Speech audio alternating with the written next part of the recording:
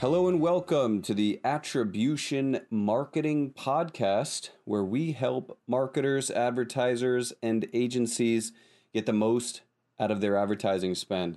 Today we have Matthew Finn from MarketForceAgency.com. With over 15 years of digital marketing experience and having worked on the client side in numerous verticals, Matt is an expert and is well positioned to understand the challenges that companies face and help them navigate a complex e-commerce landscape, the European Union, and the path to sustainable future growth through marketing and advertising. Matthew, it is a pleasure to have you. Thanks for joining us. Hey, Lucas. Yes, thank you very much. Pleasure to be here. I know you guys have a really strong focus and you're the best in the game at targeting the European Union. So walk us through what is different about performance marketing in Europe versus elsewhere. Yeah, absolutely. I think probably in your question, actually, you kind of alluded to it. So I think there's a lot of, especially we find a lot of brands that are based in the States, like as you are, coming to Europe, sorry, they kind of view it as the European Union. And actually, it's obviously a number of different countries. And that it's not just language differences, it's cultural differences, there's currency differences. And really, you need to treat each country as its own respective market. And if you try and take one holistic kind of marketing approach to those various countries, then quite likely you're going to end up failing. Walk us through how distinct those campaigns really are as you go between member country to member country. Yeah, absolutely. I think obviously as a company, as a brand, you have your brand identity, and that needs to be kind of your overarching theme. I think within that, certainly with a lot of clients that we work with that are global clients, they then will take that overarching kind of brand message and try and nuance it for each of their specific locales. Probably hard to say like the two countries that have the greatest difference, but I know certainly from the perspective of the UK, I guess we're in many ways very similar to kind of how our approach to marketing, very similar to how you guys in the States are. But maybe at the other extreme is a country like Germany. So, for example, privacy is very, very important to those guys over there. So much so, although it's not legislation, you'll find a lot of brands actually have a double opt-in in their email. So not only do you have to kind of go through a sign up and opt-in on the initial checkout page, you then get a secondary email asking, are you sure you want to opt in? So that's just an illustration of the kind of the degree that they will go to there to protect their privacy. But conversely, what you do find is once a German customer opts in, they tend to be a lot more loyal and a lot more engaged with your brand. So there's some benefits to doing that kind of groundwork initially. What's coming? What other regulations do you foresee coming in the privacy space that might trickle down to the rest of the globe? Yeah, that's a really good question. I'm not sure I'm an expert in the kind of the privacy legislation piece, but I think your point is a really valid one. Actually, GDPR, although a Europe law, has had big global implications. Obviously, you referenced the California law that you guys have got out there, and I think it is more just. It's now feels to me certainly a more global kind of piece. There's a lot of tech companies that are becoming aware of consumer privacy concerns. There's obviously, I think, for us as an industry, there's obviously the third-party cookie blocking that's on the forefront. A lot, Apple, Google, etc., are doing a lot around that, and that has some really big implications for us as an industry and how we adapt and pivot to deal with that. So that's going to be a really interesting challenge for us as an industry, and specific to attribution as well going forward, I think. In working together with MarketForce and with the LeadsRx Universal Conversion Tracking Pixel, we are actually able to deposit first-party cookies. We're able to essentially rebrand that tracking capability and allow the advertiser itself, not the tracking tool, but the website being advertised, to produce and create their own cookies. And if you do that, this is the most resilient way of providing your customers the experience that they want, while also making sure you're able to give them the relevant advertising that's going to help them along their customer journey.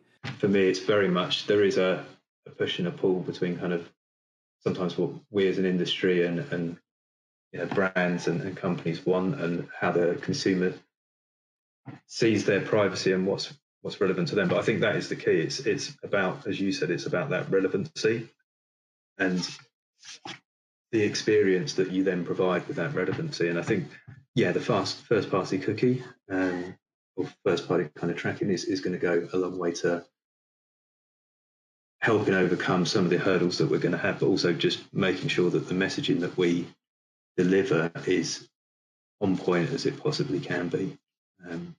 What's working these days post-pandemic or in the pandemic economy? What has been the sort of key lessons that you've learned throughout this whole process that's working today? Yeah, I think it really depends. It's a unique set of circumstances now, isn't it? I don't, this time last year, no one would have envisaged where we are today, and everyone's just trying their best to kind of navigate through it and react accordingly. For us as an agency, I think we've seen some of our brands whose products really lend themselves to this environment do really well, and others whose products probably haven't lent themselves to it, are feeling the pinch somewhat.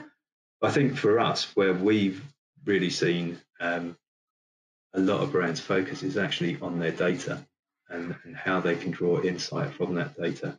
And then quite often that's, if we have clients with attribution, then that has resulted in them kind of leaning into that even more and trying to understand what's working, what's not, and how they can optimize those budgets, whether it's because the budgets have been cut back and they just need to really focus, or actually they're seeing great performance and whether they need to make that investment. What is Market Force's process or strategy to help pivot the marketing, the brand, the offer into those right, the correct messaging that will work in each of those submarkets? How do you guys handle that? Walk us through from a high level your process from onboarding and penetrating that market and driving results. Absolutely, yeah. So if we were to take a brand, as you say, that is kind of typically just been successful in the US, but is looking to expand into Europe, for us, the first thing that we kind of do is just understand what their current market is, what they've been doing in the US, the channels that they've been using, the customers that they're going after. And then really the first part for us is a kind of market sizing exercise in Europe, in the target locales that they're looking to go into, sorry. And we would do that on a country by country basis. And we would just see, is there a natural level of demand there? Is the brand kind of known in Germany and France and the UK? Can we leverage that awareness, and how do we then turn that awareness into, interest, action, and ultimately conversion? And then there's probably more around, if that level of awareness isn't there, how can we do upper funnel tactics? And so essentially what we would do is the full piece, really. It's a market scoping exercise to understand where they currently are. They obviously have goals and objectives of where they want to be. And it's how can we leverage our kind of digital channels to ensure that they get there. Market Force as an agency is a full service agency, but we're very focused on performance marketing. So we're part of Digital River, and if you don't know, Digital River is a global e-commerce provider. And so we're really born out of that organisation. So our roots are very much in e-commerce, and we're very, very much performance focused. So although we do marketing at the upper end of the funnel, it's always with a kind of return on ad spend or return on investment in mind, and we're really looking to drive performance. So ultimately, it's that market sizing, understanding kind of where the brand is now, and where do we need to get it in order to hit their objectives, and then making sure that strategy is kind of nuanced and disseminated across the various locales and countries that they want to go in. What have you learned, or what is instilled into kind of the company culture at Market Force that might have been derived from the Digital River upbringing, so to speak? As I say, our kind of internal mantra is almost born out of e-commerce. So we really understand that e-commerce play. We really understand the kind of nature of direct to consumer, and within the digital kind of ecosystem, about how we, as you say, some companies are very focused on brand aspect, and obviously that plays a really integral part But while we do the brand piece, and we can do that for you, we're about what can we do to then tie that back to meaningful kind of dollars onto your bottom line. And I think for us as an agency, it's great that we have an in-house analytics team. So not only do these guys run attribution programs and whatnot for various clients, they also support all of the channel program management owners with insights. So it's kind of twofold. It means that my background is very much email marketing. So I would have a set of metrics that I might take from my ESP, but I'm supported by a team of analysts that will be able to help me understand kind of lifetime value and other metrics that maybe I just wouldn't see in my ESP. So that's really valuable for me when thinking about who to target. But conversely, that also works the other way in that our analyst and our analytics team are really skilled in understanding the nuances of all the different channels that they work with. And that really comes into play when they're then talking to clients about attribution. They can understand the impact of various channels and the workings of those various channels, and then make really intelligent and insightful recommendations to our clients. So I wanted to get a feel from you how you guys are instilling the performance-driven components into your campaigns. How important is that to basically proving how well it's working, down to the penny, down to the cent? Walk us through that, because I think it's an important distinction between the Market Force agency versus the vast majority of the advertising and marketing teams that are out there, both in-house and third party. Essentially, I think that's probably our core differentiator and our core kind of almost like reason for being. We're very focused on that performance element. And so every program manager, every kind of channel manager, it's ingrained into them that we need to be looking at the results, the performance. And I go back to our analytics team, because what they're great at doing is kind of knitting all of that channel data together, quite often through attribution. But if a client doesn't have attribution, then helping us put it all together and just having a really good holistic picture of where we can push and pull different levers to impact what that client's doing. And for us, then we're able to go to the clients and show them quite clearly, you spent X here and this is your return, and you can quite clearly see. And then we're able to tell a story with that. If you were to increase your investment here, this was what you could expect in terms of return. So it's just, in terms of the client agency relationship, we like to see it more as a partnership, and we can give them real confidence that the money they're spending is driving a return. Whereas things like, as you say, radio, TV, outdoor, it's a lot harder to actually see if that spend has, as you said to that quote, if that spend has generated a return. So for us, it's very clear. We can come in, we can land with a client, we can take a budget, and quite quickly we can say we spent X and we've delivered Y. And if you want to increase that budget, this is the potential of that. And it makes sense to them as a marketing organisation. It makes sense to the the FCO and that C-suite. They can see the investment in digital, in e-commerce pay back. Awesome. And I think, correct me if I'm wrong, but you guys have a full suite of services. It's not just media buying or return on ad spend. You guys will handle just about every component there is of a client's.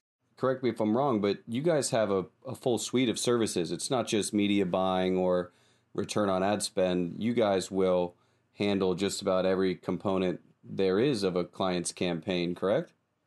That's right. Yeah. So as a full service agency, we do everything from kind of building websites, creative, all of the main acquisition channels such as search, SEO, affiliate, through to some of the more kind of retention-based ones such as email or conversion rate optimization. For us as an agency with boots on the ground, we have an office in the UK and we have one in Cologne in Germany. But within that, as I say, we've kind of got a couple of different nationalities from the European Union. And so they have a good understanding of those markets to start with. But then it's, I guess, the universal global tools that we would use, but we obviously look at the specific markets and kind of understand culturally what will work. So, for example, in France or Germany, there's a different. I guess we have it in the kind of English language where you have colloquialisms, but in terms of how even something as subtle as how you kind of phrase your ads, and in Germany, for example, it might be more formal language if you're doing B2B, or it might be more informal if it's sort of B2C, depending on how you want to portray your brand. So just even small nuances like that can have quite an effect on your campaign. And so it's just, as I say, it's having that as a brand coming into the European Union, it's having the confidence that you have got all your I's dotted and T's crossed, as you say, because it could be that you could lift and shift your strategy from the US and you would see a level of return. But I think, in my experience, having people that really understand the markets that you're entering into will ultimately give you a much better performance and then a much better opportunity to grow that. You heard it here first, folks. That was Matthew Finn from MarketForceAgency.com. If you are thinking about deploying performance marketing in the European Union, you need to get with MarketForce and you need to deploy attribution. If you have any questions on this podcast or would like some more information, please check the links in the description or visit MarketForceAgency.com or LeadsRx.com to learn more about how you can succeed at performance marketing in the European Union. That's it for today. This is the Attribution Marketing Podcast, signing off.